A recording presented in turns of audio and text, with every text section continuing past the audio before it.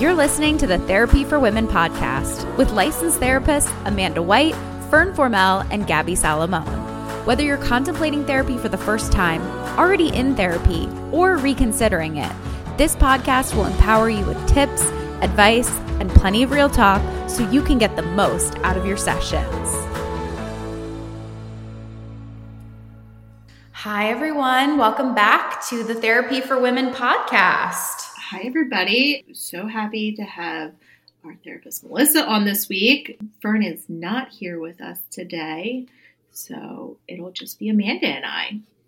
And Melissa. Yes. So Melissa works for our practice, and she takes clients in Pennsylvania and also South Carolina and Delaware, and she's here to talk to us today about adult friendship, which is a very exciting topic. Yes. So hi, Melissa. How are you? Hello. I'm good. I'm excited to be here and talk about friendship, which has been on my mind a lot lately. I feel like it's been on a lot of my clients' minds. Yeah. Kind of as we navigate, continue to be in this mid-pandemic world. I think a lot of people are wondering, what it looks like to connect again.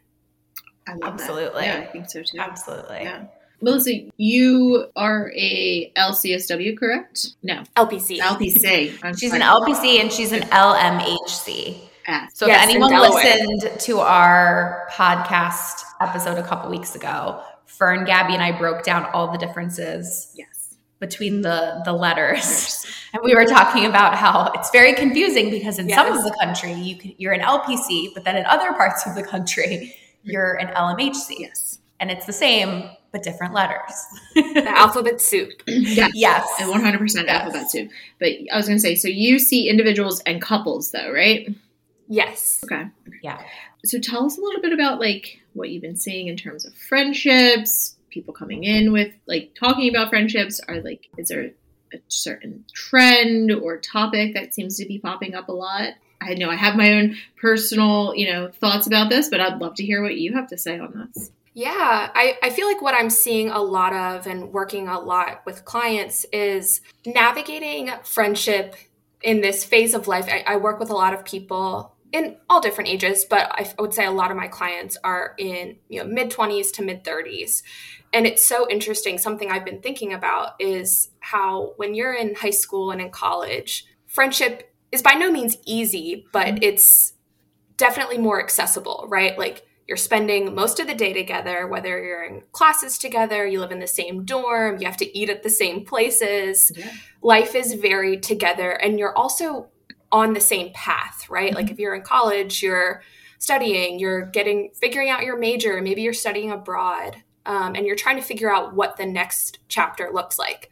So while friendship isn't easy, it's definitely more accessible and more relatable. You can relate to the people around you really well. Yeah.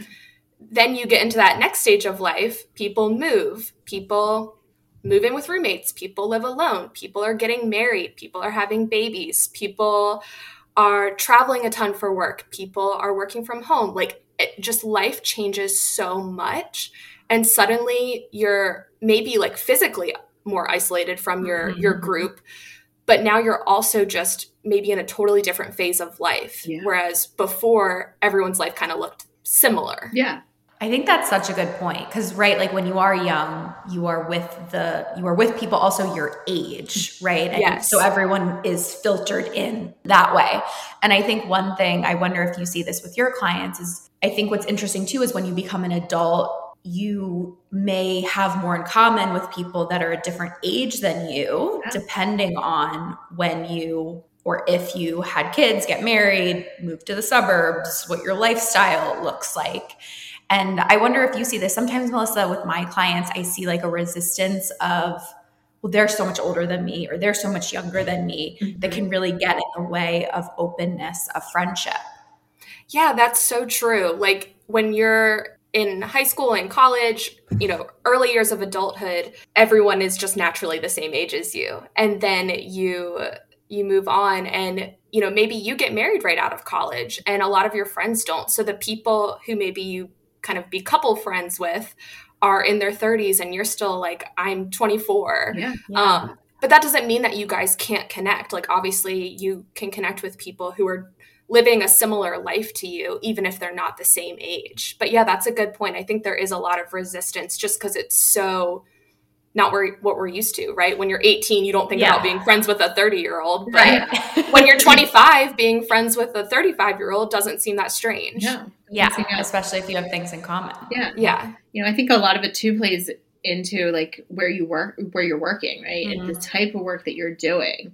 You know, if you work for a company where there's a lot of people that are more established and, you know, kind of quote unquote the old guard, right? That they're there and you come in fresh out of college and you're like 21, 22 and they're closer towards retirement than you are, but they still become friends in some sense, you know, because you are with them a lot. All day. Yeah. All day. I used to share an office with 3 other people. Wow. Yeah. That's a lot. Yeah, I would agree too, Gabby. I think that's where I first was more open to being friends with people that were a different age than me was when I was working at a rehab. And, you know, those are your coworkers are your coworkers regardless of their age. Yeah, that's true. It's like your coworkers are your coworkers regardless of your age. And I think working in a rehab, I worked in a partial hospitalization program. My friends from that program that I worked in we're still friends. And this is like over a decade later. And we sometimes joke, we're like, oh, we just trauma bonded together every day at lunch. I feel like that can definitely be the case in the helping profession field is you do see so much together. And not that, you know, people who you're friends with that aren't in your field can't empathize with it, but there's something about getting it, right? Like the people that you're working with and they understand what you've been through. They've been in the trenches with you. Agreed. Yeah. Absolutely. I guess, you know, one of the things I see a lot is with my clients personally is like them struggling with finding new people, right? Finding new friends, making friends, especially here in Philadelphia, if they're a transplant, we'll call it, right? They're not from Philadelphia. They didn't go to college here. They kind of moved here for work or something. And they struggle with finding and making friends. They find it really difficult, even more so right now because maybe they're not in the office like they used to be. They're working remote. They feel really isolated. Sometimes even like a little feeling like resentful towards people that are from the area and being like, what is wrong with you people? Do you like never leave? Like, how do you have friends the way you do? Like, I don't get it.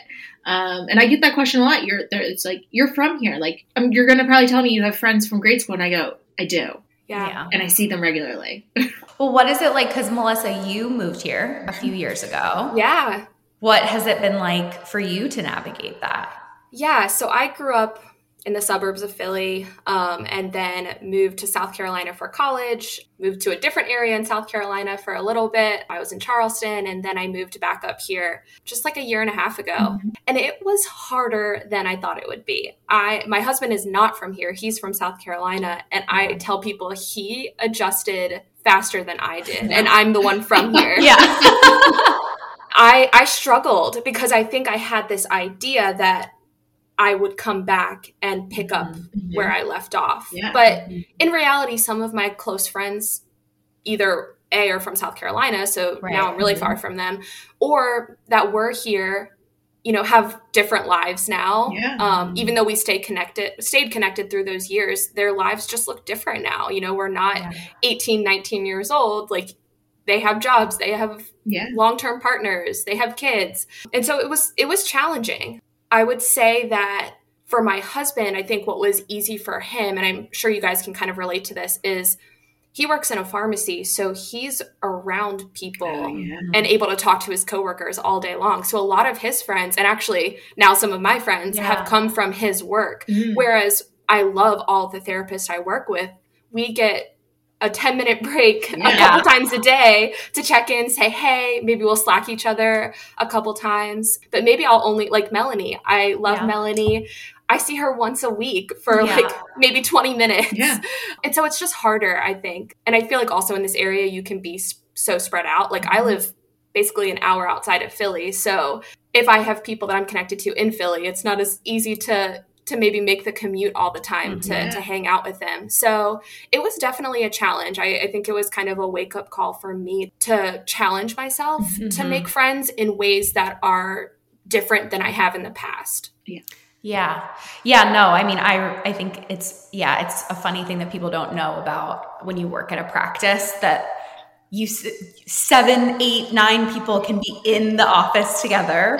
Yes. But if you're all seeing clients, right? Like you only have that if you pop out to go to the bathroom or grab a cup of coffee or something. It's so funny how that happens. But no, I relate to you a lot too, Melissa, because I just moved to like the Tampa Bay area and my family actually lives here, and I have a couple people that I know down here. And I grew up in New Jersey, but I moved a lot growing up. And, you know, I think there's this idea sometimes if you move a lot growing up, you're really good at making friends. And I think some people are. I think I had like trauma around it and really struggled with it. So what I've been kind of dealing with too is, you know, navigating, and my husband lived in the same, he grew up in Philly, lived in Philly, multi-generation Philly. So it's really interesting to watch him try to navigate making new friends too, because it's something I'm used to. I'm used to like the uncertainty of it and stuff. But, you know, we go on double dates and we're like, do you think that they liked us? Do you think that we'll see them again? Or did we come off too strong? It's like dating. It is. Yes. I think that's such a good point. Yeah. One of my good friends from grad school moved down to St. Pete's, and I was like, 2 of my favorite people now live there. I need to now make you 2 friends because that's just going to make my life easier. Yes. But it's one of those things that's, I think, you know, it's hard, right? Like the furthest I've moved was South Jersey, and the friends I made were from work, and that's how I made friends. And I'm still friends with them now, but it was definitely hard leaving the area and going down there, even though it's an hour, right? It sounds not that far, but it can be, especially when like I was in my early 20s and trying to navigate that, and just feeling sometimes like I was missing out on stuff, right? Feeling like I was missing out on, you know, going out and things like that. And so when I did get the opportunity to move back to the city, I took it right away. And I was like, nope. I did like the reverse of what people do, right? Like most people leave the city and go to the suburbs. I like left the suburbs and came back to the city. And I was like, I will never take this for granted. What do you guys think about, because I think often about, I don't know, I mean, I relate to this personally, and then clients have talked to me about this. Did you guys watch Friends when you were like growing up? Yes. Yeah, right. I think Friends, or just watching shows where there's like a big group, a big friend group, like it really shaped and kind of disappointed me. I really had this expectation that when I graduated college, I would be best friends with my roommate, and we would be best friends with people down the hall, and we would create this like beautiful friend group and be friends for forever. And I think friend groups are also really hard, and a way that people sometimes get stuck in the idea of a friend group, and they see it on social media. And it's, you know, unless you went to college together or you guys all have something in common, it can be really hard to have a friend group that's all friends. Yes, absolutely. Yeah. Yeah. That's such a good point about kind of what we grew up seeing, right? Like in media. And I even like, taking it further back, like Lizzie McGuire, right? Like that's so Raven. I grew up watching these shows where like such a like tight, smaller group, but such like close friendships, like sustaining throughout the years, right? And I think I struggled with that like in childhood too, being like, I have to have this one person who is my best friend and who thinks I am their best friend. And if I don't have that, there is something wrong with me. Yeah. Totally. Totally. You know, I think even like now, right? Like, so Sex and the City was big when I was in high school. And now they came out with like the reboot, right? And they like bumped Samantha off, but they like had the weird like text exchange. And I think it does show you though, like there's another example of like decades long of friendship. And like there are friendships though that get strained for different reasons, and trying to navigate that and figure that out is all part of it. Well, especially in a friend group, right? Because you're not just talking about your relationship with someone changing. You're talking about, depending on how big the friend group is, it's your relationship with them, and then it's their individual relationship with every single person in addition to the entire friend group. Entire group dynamic. Yes. As somebody that has a very large friend group, the dynamics sometimes are hard to manage, and seeing like who's closer to who, and you know, if there's like an unspoken tiff going on for some reason. And you know, as a kind of, I like to sometimes say, like, I'm a little bit of an outsider on the group because I don't have kids and they all have kids. And so like they are very interactive, the kids play together, all that stuff. Great. But then you also see like, wait, why isn't this person here? What's going on? Like, what did I miss? And it can be hard. And it can be a lot too. It can be very overwhelming. Right? And sometimes you're like, I'm not really that close with that person, but they're a part of the group. Right. Should I invite them? It's the dynamics are very interesting. And I think, you know, sometimes I do say like, I'm very lucky to have the groups of friends that I do have. And even when like I feel super disconnected from them and things like that, like I think we've worked on really hard, like a bunch of us, to be able to communicate and talk to each other about what's going on and understand, like, we don't always have to call each other, we don't always have to see each other, but when push comes to shove, like we're there supporting, we're there, you know, being the biggest cheerleaders, you know, and like praising each other for what we're doing and the accomplishments that we're going through. And, you know, it's really the focus. Yes, like there's a lot of kids, but they're also like very heavily focused on like career milestones and praising those and like celebrating those just as much as those other things. I'm glad you said that, because I have definitely been working with clients who similarly, like they are in a group where most people are married and a majority have children at this point in their lives.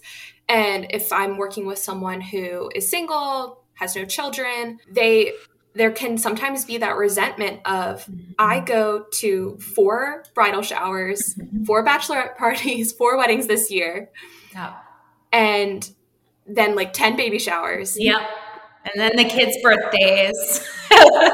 All of the things that we traditionally in our culture celebrate, right? Like marriage and kids, those are the big ones. And there can be that resentment of, I just got promoted at work. I had my best quarter just now. I just bought a house on my own. Like, I want to celebrate the things that I'm doing that maybe look different from what we traditionally celebrate, but are still huge accomplishments. I think my friends have gotten really good at that. They recognize some of us have chosen different paths, and you know, marriage and kids weren't on the forefront for us. It was these other things of, you know, graduate degrees and promotions and buying houses and things like that. And we started celebrating those too, right? Like there's dinners for like the big celebrations for promotions, like where we like go out and cheers each other and, you know, have fun. And we say like, want to hear about what we're doing, even if we don't understand fully. And I think it's the awareness, right? The self-awareness that not everybody has to choose the same path, and we can still be friends. We can still have mutual, you know, understanding and respect for each other. I think that's huge. Yeah. And I think that also, right, like I think, Gabby, it sounds like your friends are really great and open and you guys have done a lot of work. And I also think it's you, right, like not, because I think sometimes what also happens is people can feel overwhelmed and be like, well, I'm different than them. I don't have kids. I have nothing in common with them. And like really pull themselves away rather than advocating for, I would like to celebrate this, or, you know, I think there's this, I don't know, a big trend I see online too, and it infiltrates into clients, is this idea that, and Melissa was kind of talking about this with like the best friend, right? Is I think we can put so much pressure on friendships that we have the exact same beliefs and we have the exact same career path and we line up perfectly and we never, you know, disagree. And it is too much pressure sometimes to put on these relationships. Yeah, absolutely. I think like the biggest thing with your, you know, if you want to say you have a best friend, right, is to be able to say like, I messed up, right? Like I messed up somewhere in this relationship at some point. Like I'm not always my best self. You know, sometimes we even, the person that we think is like our best friend, we take for granted. Oh yeah.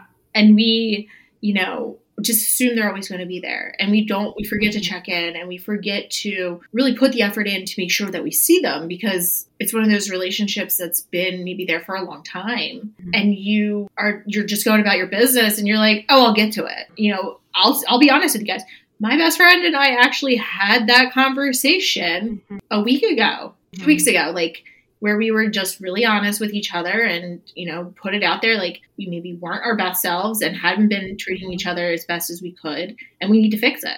And I think that's so powerful that you guys, instead of just kind of letting it fizzle or like holding on to that resentment, that you said, I want to talk about this. I want to put it out there because this relationship means so much to me. How can we start prioritizing it in a way that works for both of us and that makes us both feel as valued as we are to each other? Yeah. Yeah, like it was, you know, definitely a hard conversation. There's lots of tears between both of us, and you know, lots of I love yous and, you know, I'm sorry's, and then also like a plan. Like, what are we going to do to fix this? What are we going to do to make sure that we are aware and we're, you know, as invested as we say we are? And I think that was like the big part of it, is like that whole conversation of not being afraid to have conversations with our friends, right? Like, we put so much emphasis on our romantic relationships.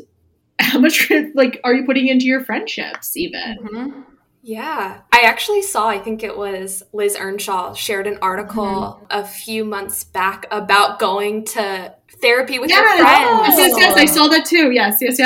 I thought that was so cool. And I had actually had an experience recently with a friend where I was like, dang, I really wish we had that opportunity. I think that could have really helped us. And I have never worked with two friends coming into therapy, but I think it would be so cool. And I think it would also just, again, emphasize to each other, like, this is something that's important to us. And we recognize that friendship is not easy. Like, no matter what stage of life you're in, friendship takes a lot of work because, like you were saying, Gabby, we so often kind of take it for granted, especially if you have that person that is, you know, been your rock for so long. You kind of, again, assume that they're always going to be there and that the relationship maybe doesn't need as much work. But the reality, I think the hard truth is that friendships take work, and it's not always fun work. And I think sometimes we're not, right, compared to a partner, you know, you don't obviously see each other as much, but you also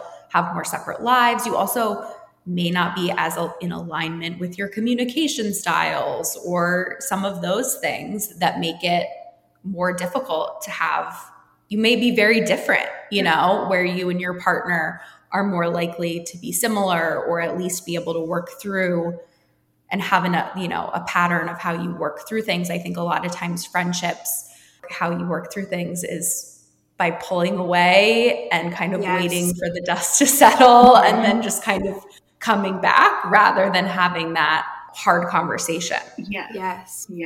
Sometimes I think it's helpful to have anxious friends who, like, if there's like a rupture, you know, nobody wants to get upset with each other for too long. So it's lots of like, we need to talk, we need to figure this out. You know, understanding like, yeah, you can be mad at me, but like, I'm still gonna like be here and kind of berate you a little bit or bombard you a little bit of like, we need to talk about this. Like, nope, we're gonna talk about this. So I think that's also sometimes interesting.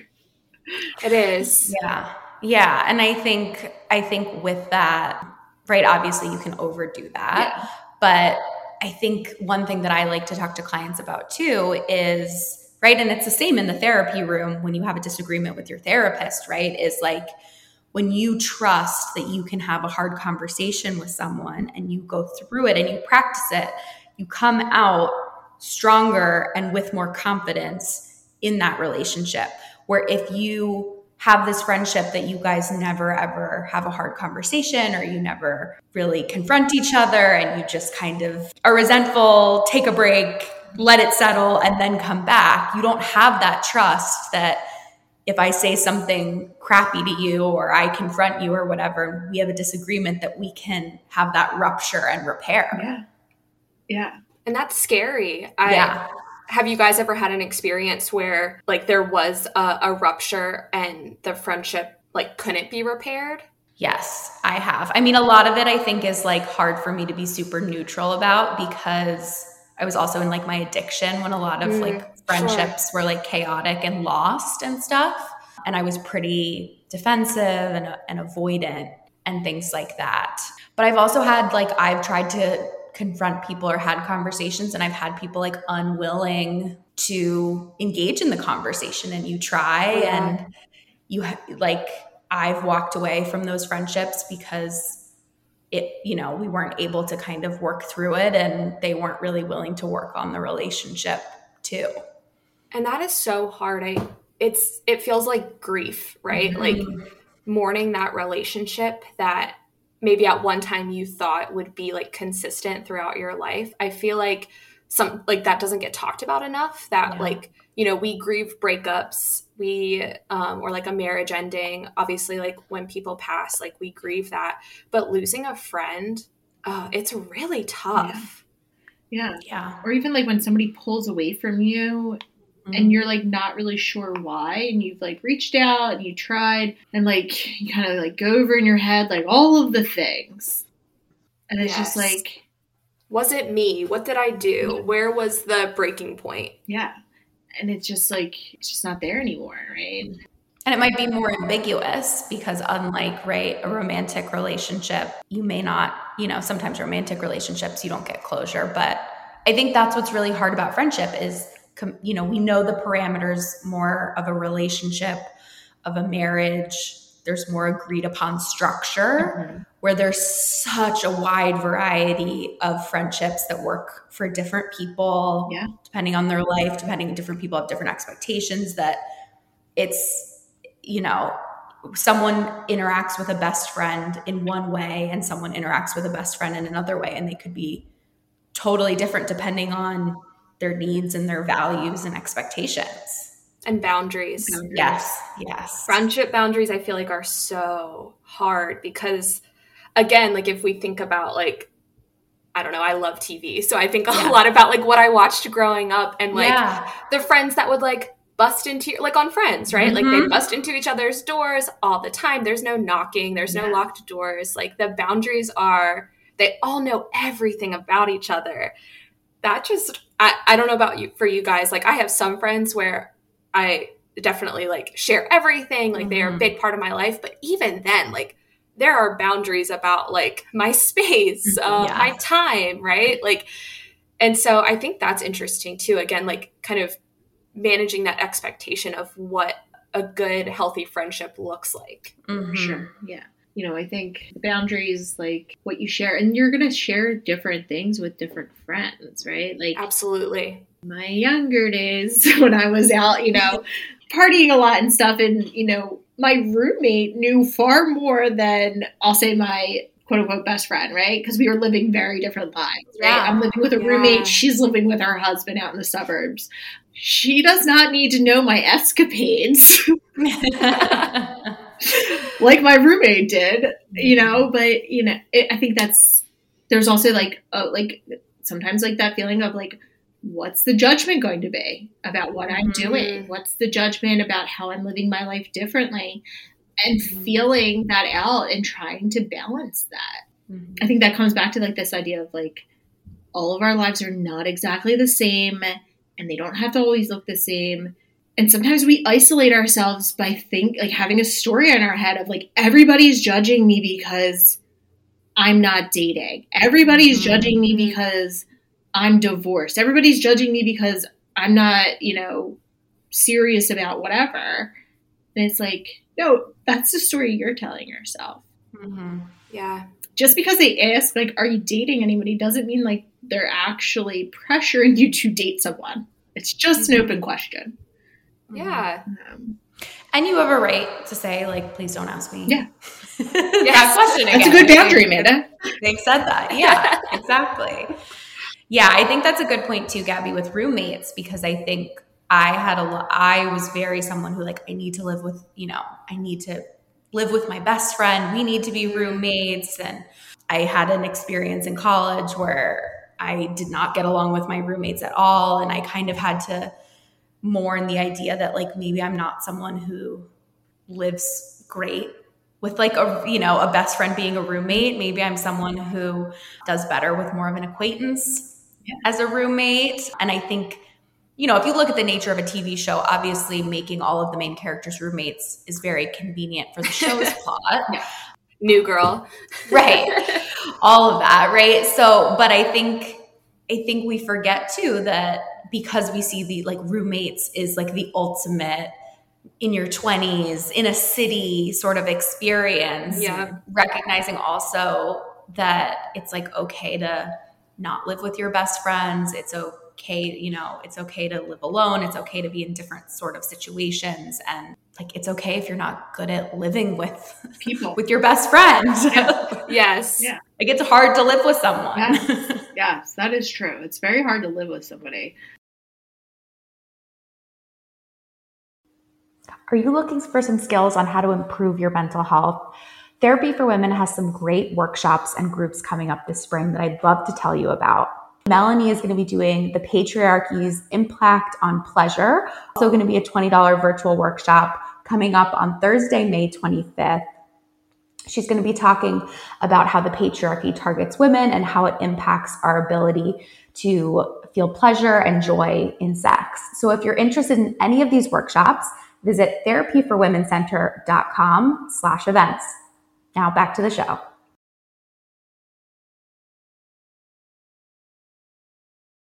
And I think there can be like I was thinking about this when you mentioned, Amanda, like you moved a lot as a kid. So I was thinking about how you probably also got really good at being independent, right? Mm-hmm. And like learning to enjoy things on your own. And I think we also don't emphasize that enough, right? Yes. Like it's so great to have a friend group and have people to do things with. That's like, we are social creatures. That's great. And also you can do things on your own, and that can be really powerful too. Yeah. And I think a great way to like understand and know yourself better. Of course. Totally. I totally agree. And I think especially I think about my work with clients, and people can feel like, well, I have to wait to go to this concert or to go to this restaurant or to travel here until I have friends or a significant other to do it with. And they can really, cut themselves off from connection, where obviously like, it can be anxiety provoking to do things by yourself. But like you said, Melissa, it can be really healthy. It can really be a huge confidence booster also to feel that empowerment of like, I'm not going to let whether I have a friend to go to this thing, stop me from doing what I want and living the life that I want. Yeah, I agree with that, right? Like going to the museum, right, by yourself. Like you can go, if you want to go to the museum and see the art exhibit, like go. Like you don't need somebody else to go with you. You might actually find it more enjoyable because you can take your time and you're not like, am I taking too long? Am I going too fast? Like all those other worries that I sometimes personally have when I go to the art museum. Or you might meet people there too. Yes, I was just thinking that too. Yeah, maybe someone else is there on your own. Maybe you see a group that you're really interested in. And I think that is another like hard truth too, is that with friendship, especially in those beginning stages or like first meeting people, like it is just going to be awkward, right? Yes. Like I think embracing the awkward, sitting in that can be really powerful to help you to do that, right? Because I know a lot of people, like if you're on Bumble BFF, right? Like they don't necessarily want to go meet someone because it's going to be weird, right? And like it probably is going to be weird, right? Yeah. Like it's like dating, right? Like you're going to feel uncomfortable. There's going to be a lot of small talk. There's going to be an awkward silence. But this is how you make those connections. And maybe you go out with someone and you're not interested in hanging out with them again, but at least you put yourself out there and are in the practice of doing that. Yep. Yeah. Totally. I agree with that. Yeah. I think too with like Bumble BFF or, this could apply to online dating too. I think what's hard is because swiping is so part of our daily life, scrolling is so part of our daily life. At least one challenge I've experienced with moving and trying to do that is a lot of people just want to like chat, on the app. And I'm very someone who I'm like, I don't know if we're going to, enjoy each other's company until we meet. So like, let's get off the app quickly and see, and then go from there. So that's been like an interesting experience. If I think people are more hesitant, or I think people can also get stuck in the idea that they feel like they're doing something if they're swiping and chatting, like they're making strides towards it. But if you're not actually meeting up with people, it's not the same.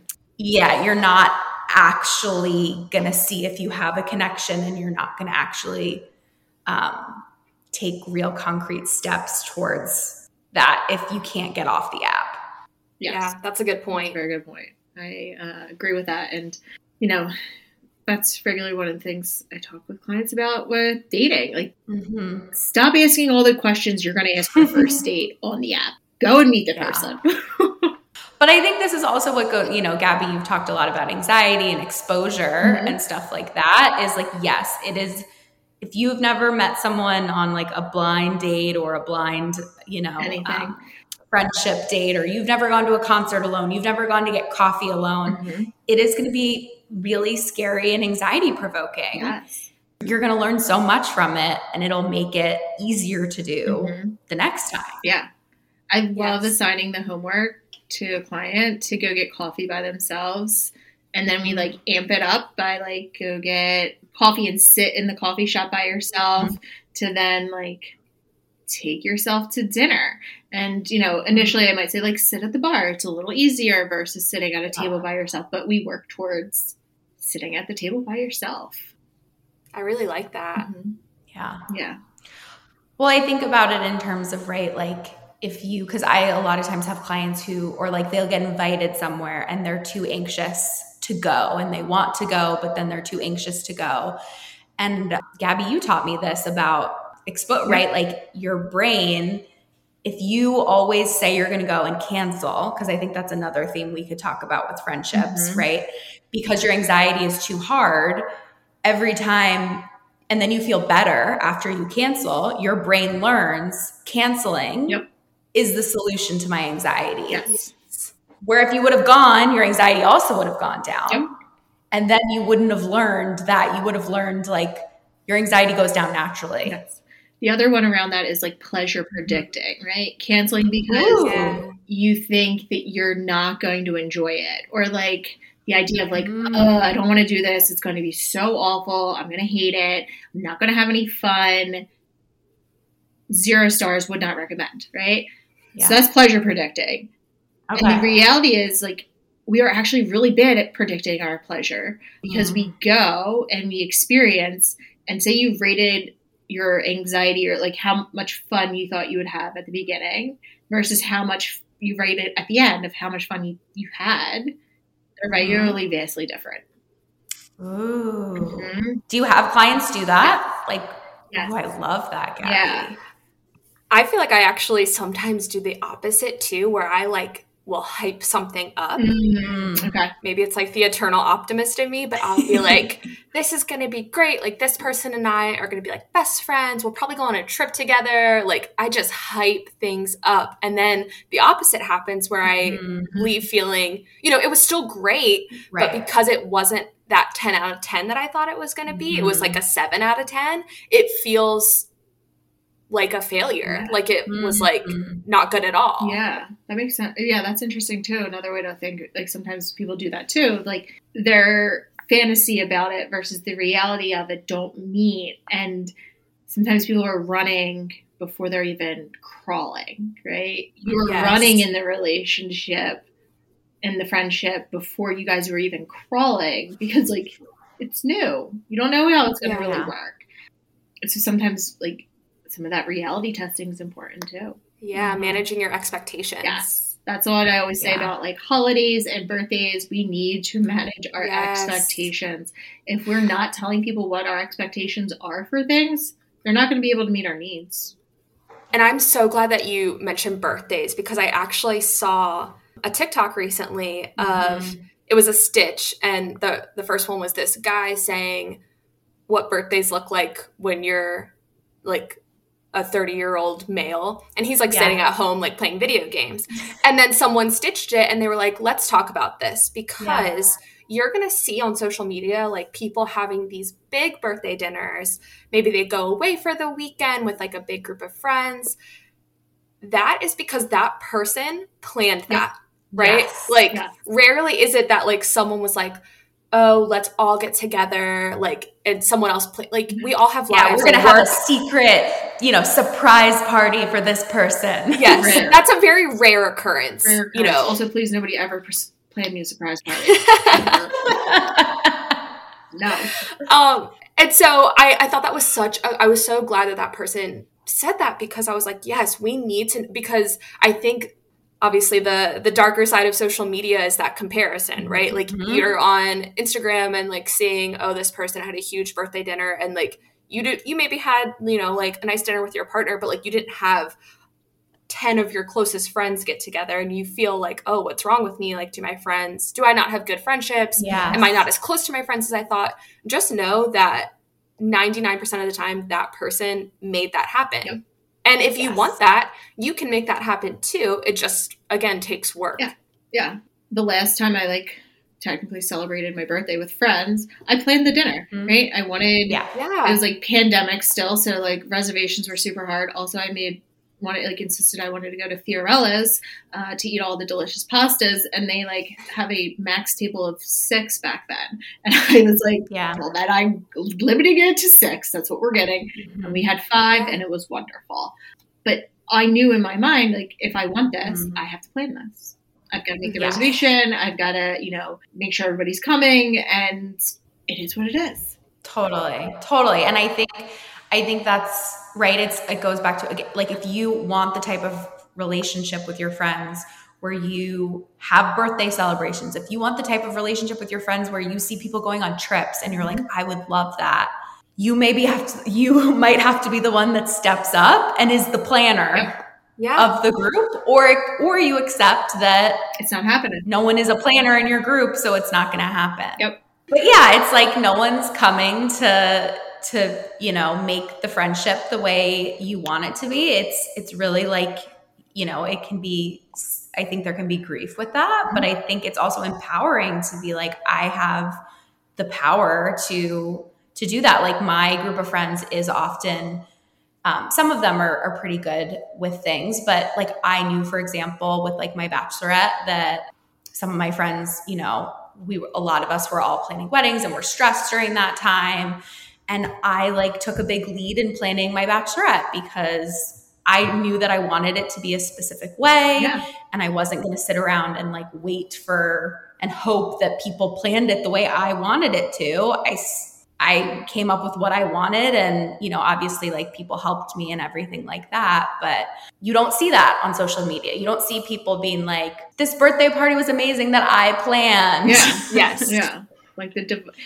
Sometimes it is about dividing and conquering, right? And specifically bachelorette parties and bridal showers and things, it's splitting it up and giving people tasks that they're good at, right? That's sometimes how things happen too. Just saying no, I don't want this. I do want that. I don't want it. I don't want to open the gifts. I want it smaller. I don't want 100 people there. If that's you, great. Let them know that. But if not, don't be upset when it's not exactly what you wanted. Your friends are not mind readers. Exactly. Yes. In so many different Even ways. The best, closest of friendships, not mind readers. Yes. Yeah. Yes. And they may forget too, and that's okay. Also, I think there's this pressure too of I told my friend, they know me. I can't believe that they did this or did that. And I can't believe they forgot, whatever. Yeah. People are also human, giving people grace. And I think sometimes what I can see happen in clients is we can flip from one to another of, right, you're my best friend, everything goes into this, all of the pressure, or you disappointed me and I'm done and I'm cutting you off, and there's no middle ground, where I think, and social media heightens this with the extremes. But I think taking some of the pressure, one thing I talk with clients a lot about is taking also some of the pressure off of friendships. Not everyone can fulfill every single need of yours. And it's good to have friends for different things. You can have a friend who's a great travel friend with you. You can have a friend that you go to yoga classes with, and that's your main thing. And maybe you're not going to, spend a lot of time with them because you guys don't have super, in-depth, invigorating conversations. And that's okay. You can have work friends. You can have friends that aren't a 10 out of 10 for you. And that doesn't mean that they're not valuable or important in your life. Agreed. Definitely. Yeah, I think that's important too for like as a reminder that no one person can ever, like your partner too, right? Like one person is not going to be able to fulfill every need no matter how special or important they are in your life. And so diversifying is good. Yeah. Spreading things out because people can go through things like we talked about, and they may go through a phase where they have a baby and they're going to be way more out of communication. And that doesn't mean they don't love you or care about you. It just means that they're going through something, and giving people grace also that, friendships can wax and wane. And I think there's too much of an emphasis on TikTok, I see, or Instagram of like, you didn't show up for me. Keep no toxic people, zero toxic people in your life. You deserve better. Cut them all off. And there isn't grace or nuance brought.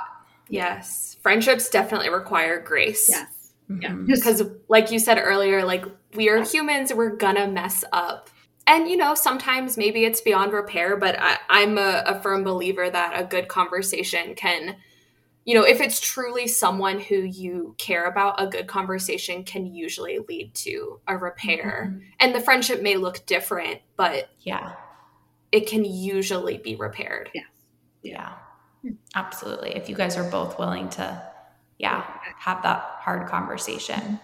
I think another thing too that I wanted to touch on, some people are not as good at responding to texts and things like that. Yes. As other people. And I think there's also a lot of pressure. I see this like conversation go back and forth on social media of, if someone doesn't respond to you, you don't need that negativity in your life. And one of my best friends is truly not good with his phone at all.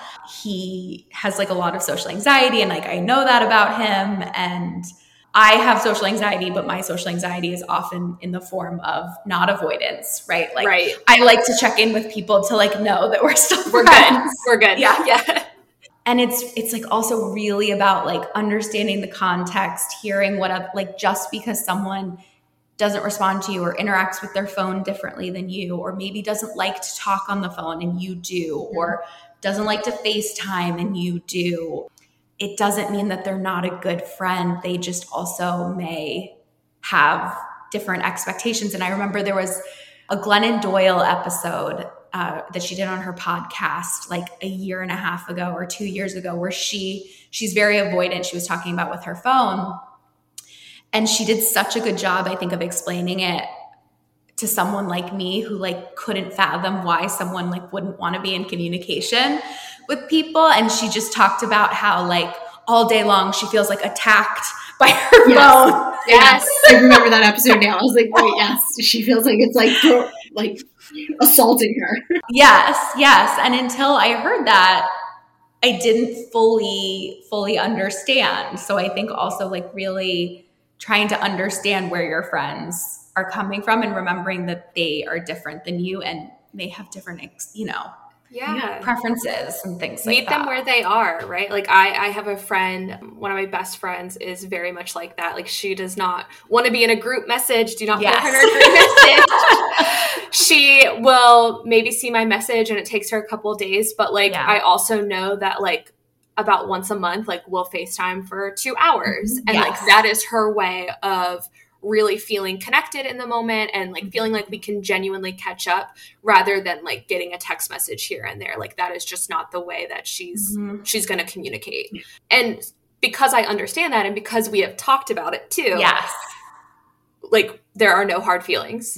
Yeah, so it's like asking questions too, rather than making assumptions that this person doesn't like me or they're pulling away, coming from a place of curiosity. Yes. Yeah. I was gonna say, like, I'm very famous for like looking at a text in between like sessions and being like, I'm gonna get to that. Let me run into the bathroom, let me grab some food, let me, charge a card, and then I forget. Yeah. And it's like, you can mark them as unread now, which has been huge for me. oh, I didn't know that. In an iPhone, at least. I don't know about others, but yeah, you can. Yeah, in the That's iPhone, great. one of the like more recent updates, you can swipe like how you do in the Mail app and mark it as unread. Oh, thank you. Game changer. Thank you, game Very changer. helpful. That's going to help me immensely. Yeah. Also, like group texts, can we just talk about that real fast? Because they are overwhelming. Yes. They are really, really overwhelming sometimes. Like, I'll get a group text and I'll look and there'll be 63 messages and I just feel overwhelmed. Like, I can't even respond. Like, at this point, the conversation has moved so far beyond, like... I don't even know where we're starting. Where you can chime in. Yeah. And it depends on your job, too, I think, and what you do during the day. I think a lot of, if you're if you're a therapist, obviously, and you're doing clinical work, you're not looking at your phone more than for a few minutes, an hour. Yeah. If that, where other people who, work computer jobs or whatever can be chatting and on their phone all day. And it's just a different thing. It's just different. Yeah. And there's some days where we have more time to check our phones and chit chat. Yeah. And then other days we're seeing clients back to back for, 7 hours straight or something. And there's just no time. And you don't want to talk at all, even if you do have, once you do have time, you're like, no. Yes, exactly. Thank you for bringing that up, because that is also like a huge thing. Sometimes like it's just hard to connect with people when all day you've tried to connect with your clients, and it's just when you've been listening all day. Sometimes it's just like I don't have any more listening left. Listening ears are gone. Yeah. I'm just going to zone out in front of the TV and half watch TV, half scroll on my phone. Yes. And I'm not ignoring you. I love you, but I just can't right now. I just can't. And that's okay, right? And again, communication is key with that too. Just having a conversation with your friend. Like, look, my job, like, takes a lot from me during the day, but like, you know what? I'm off on Saturday and Sunday. So like, I'll probably get back to you then if you can hold on until then. Yeah. Checking in with your friends about like, do you have the capacity right now to talk about, something, or like something that's like coming up for me, or just, do you have the capacity right now to bullshit with me? Because sometimes that's far easier than like a real conversation. Yeah. I will gladly chit chat with you about nothing and bad TV and, some gossip versus like something actually serious. Yeah. Well, Melissa, before we wrap up, we like to ask all the guests, what would you like if someone is struggling with a friendship, or they're struggling with making new friends or having adult friends? What are some of your favorite resources to recommend besides therapy? Yeah. Yes. I recently, and I think Amanda, this was because you shared something of hers, Danielle Bayer-Jackson. Yes. I love her. She has a book coming out too. I don't know when, but yeah. Next January. So a little bit away, but I'm sure it's going to be great. Yeah. She brands herself as the friendship coach, which she absolutely is. She has a podcast, and she just has, her kind of focus is female friendships, which I think there's so much to unpack there, right? Just the way we're socialized as women. But she is amazing. She's phenomenal. She has great tips, great advice, some hard truths. I think that's what you shared, Amanda, her post about sometimes like reasons why maybe you weren't invited. And that was like, I watched that one. Yes. And I was like, oh, that hits pretty hard. But sometimes it's, again, those hard truths that are going to move you forward. And like Gabby said, right? Like she was like, I made a dinner for my birthday, and the table was 6 people. Like that does happen sometimes. And it sucks to not be invited and is painful, and you have a right to feel how you feel. And it doesn't mean that someone hates you or you should cut them off. Yeah, cut them off. Yes. So she's phenomenal. Highly recommend following her, checking out her podcast, checking out her book. And I think also something that we've been kind of touching on this whole time is like friendship takes vulnerability. Yes. So obviously Brene Brown, she's a great resource when it comes to like not only getting to know yourself, but learning how to connect with others through being vulnerable. So obviously Brene Brown has many, many books and podcasts and lots of resources. So I would check her out too. Okay.